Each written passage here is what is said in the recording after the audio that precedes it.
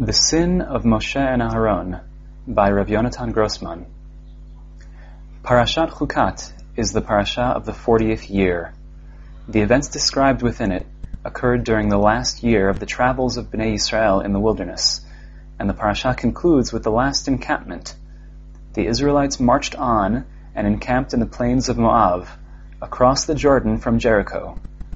In this location, the entire Sefer Dvarim will be delivered, and only after the 5 books of the Torah are completed do the Israelites enter into the land, as described in the book of Yehoshua. Our parasha is thus a parasha of a journey's completion, the journey from Mount Sinai to the plains of Moab. In this context, our parasha clearly parallels Parashat Bishalach in Sefer Shmot, where we read about the first journey Israel took from Egypt to Mount Sinai. We are therefore not surprised to find occurrences that repeat themselves in these parshiot, because both contain events typical of life in the wilderness, the need for water and food, etc. If we make specific comparisons between these two parshiot, we will be surprised at how many motifs that appear in the first journey to Mount Sinai reappear in the second journey to the plains of Moab. Let me remind you of the structure of Parashat Bishalach. 1. The drowning of the Egyptians in the Red Sea and the song of the sea, Shirat Hayam. 2. The complaint at Marah, water. 3. The complaint in Midbar Sin, meat. 4. The complaint in Refidim, water. And 5. The victory of Israel over Amalek.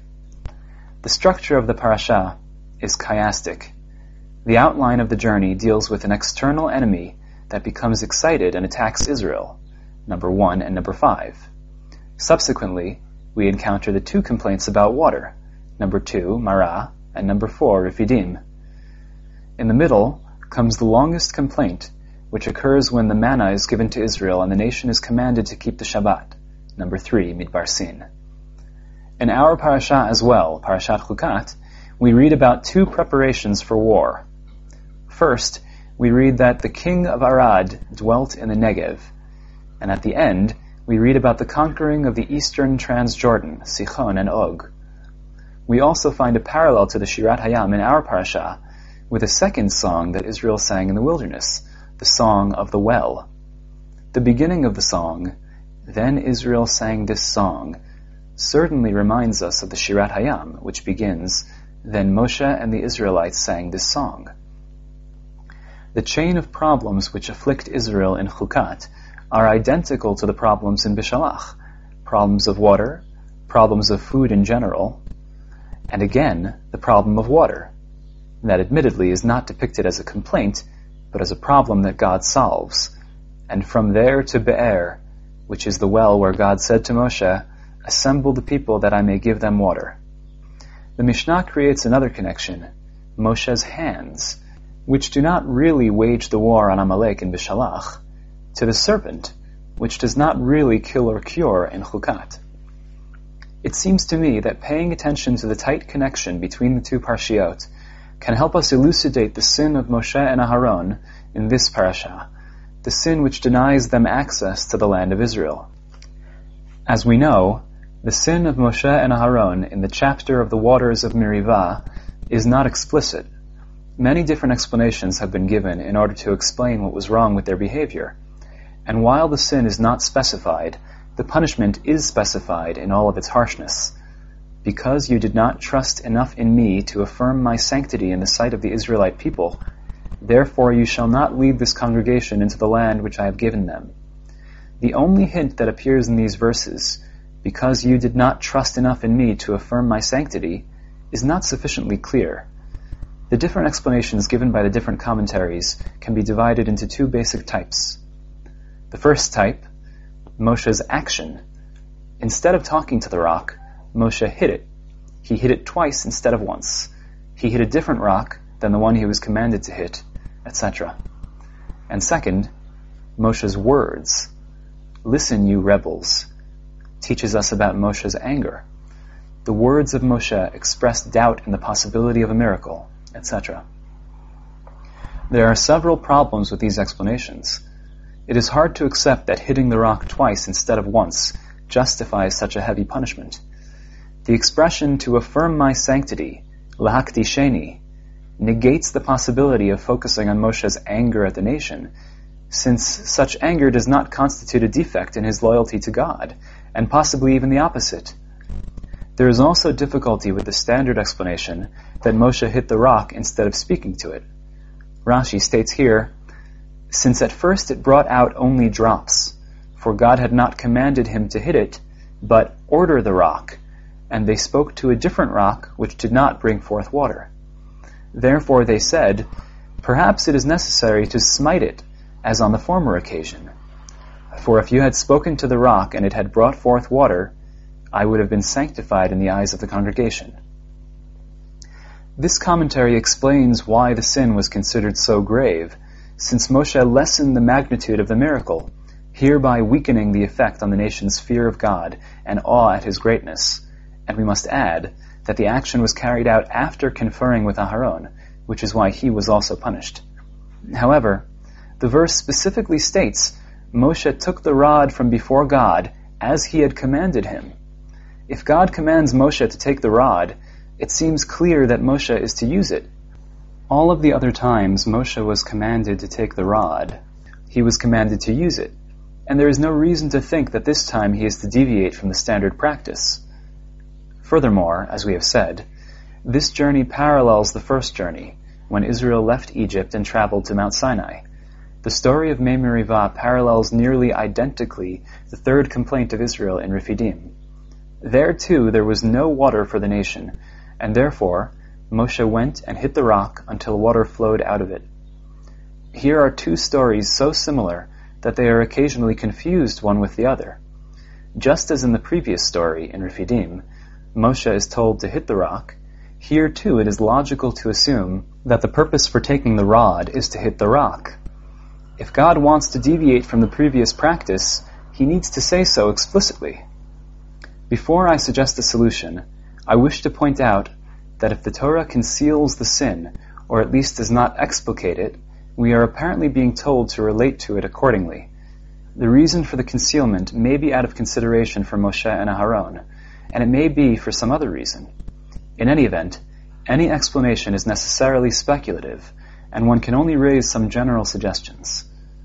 The course of thought that I would like to suggest is based on a comparison between the journey and the complaint in our parasha, and the previous journey and its associated complaints. The first complaint described in Parashat Bishalach focuses on the lack of drinking water. They came to Marah, but they could not drink the water of Marah because it was bitter. And the people grumbled against Moshe, saying, "What shall we drink?" This is a justified complaint, and indeed there is no anger on God's or Moshe's part. Instead, a solution is provided and water is given to the nation. The second complaint is more complicated, and I do not wish to discuss it at length, except to say that the emphasis is different. In the wilderness, the whole Israelite community grumbled against Moshe and Aharon. The Israelites said to them, "If only we had died by the hand of God in the land of Egypt, when we sat by the flesh pots. For you have brought us into this wilderness to starve this whole congregation to death." In this case, the complaint focuses on the actual exodus from Egypt, and subsequently, criticism is heaped upon the complainers. In contrast to the wilderness, the complainers hold up as an example the land of Egypt, where the situation was that the people died by the hand of God. It seems that part of this complaint focuses on a religious question. Is the hand of God present during the nation's journey in the wilderness? Or perhaps Moshe and Aharon, out of their own initiative, are leading the nation in the wilderness while God is not watching over this desolate place. Thus, the text emphasizes that the complaint was in the wilderness. The wilderness itself is the subject of the complaint. Does the hand of God exist in the wilderness, or is it found only in a civilized area like Egypt? Because this is the complaint, the response is also tied to this concept. In addition to the manna and quail that fell down from the sky, providing the nation with what to eat, God also reveals himself to all of the nation in the wilderness, and there in a cloud appeared the presence of God. The text emphasizes that God is revealed in the wilderness, in direct reaction to the nation's claim that the hand of God is found only in Egypt and not in a desolate place like the wilderness. The third and last complaint in the first journey contains both types of complaints. First, the people quarreled with Moshe, saying, "Give us water to drink." And second, and the people grumbled against Moshe and said, "Why did you bring us up from Egypt to kill us and our children and livestock with thirst?"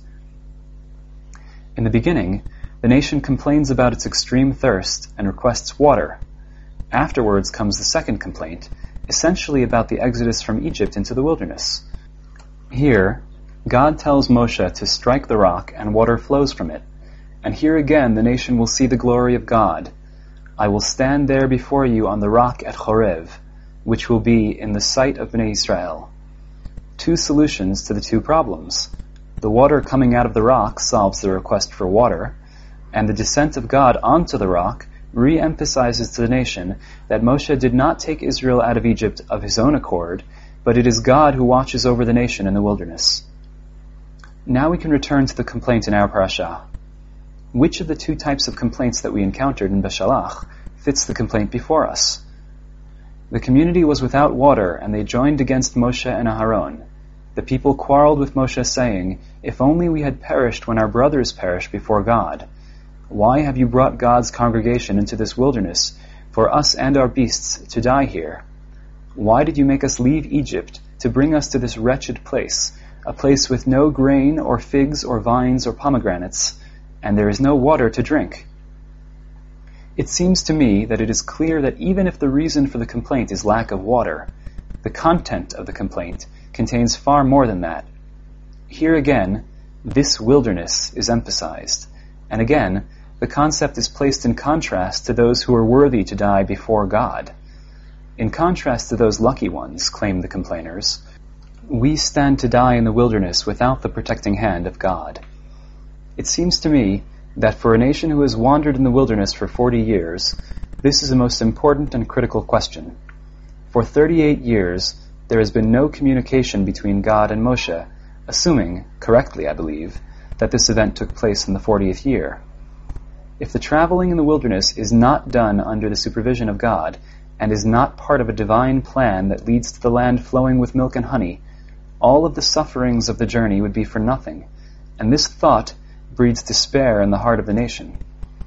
In response, we also find here the revelation of God's glory, emphasizing that God is present and guiding the nation into the wilderness. Moshe and Aharon came away from the congregation to the entrance of the tent of meeting, Ohel Moed, and fell on their faces, and the presence of God appeared to them. Immediately, God emphasizes to Moshe and Aharon that a clear miracle must be performed, by which the nation will understand that God is the one giving water to the nation in the wilderness.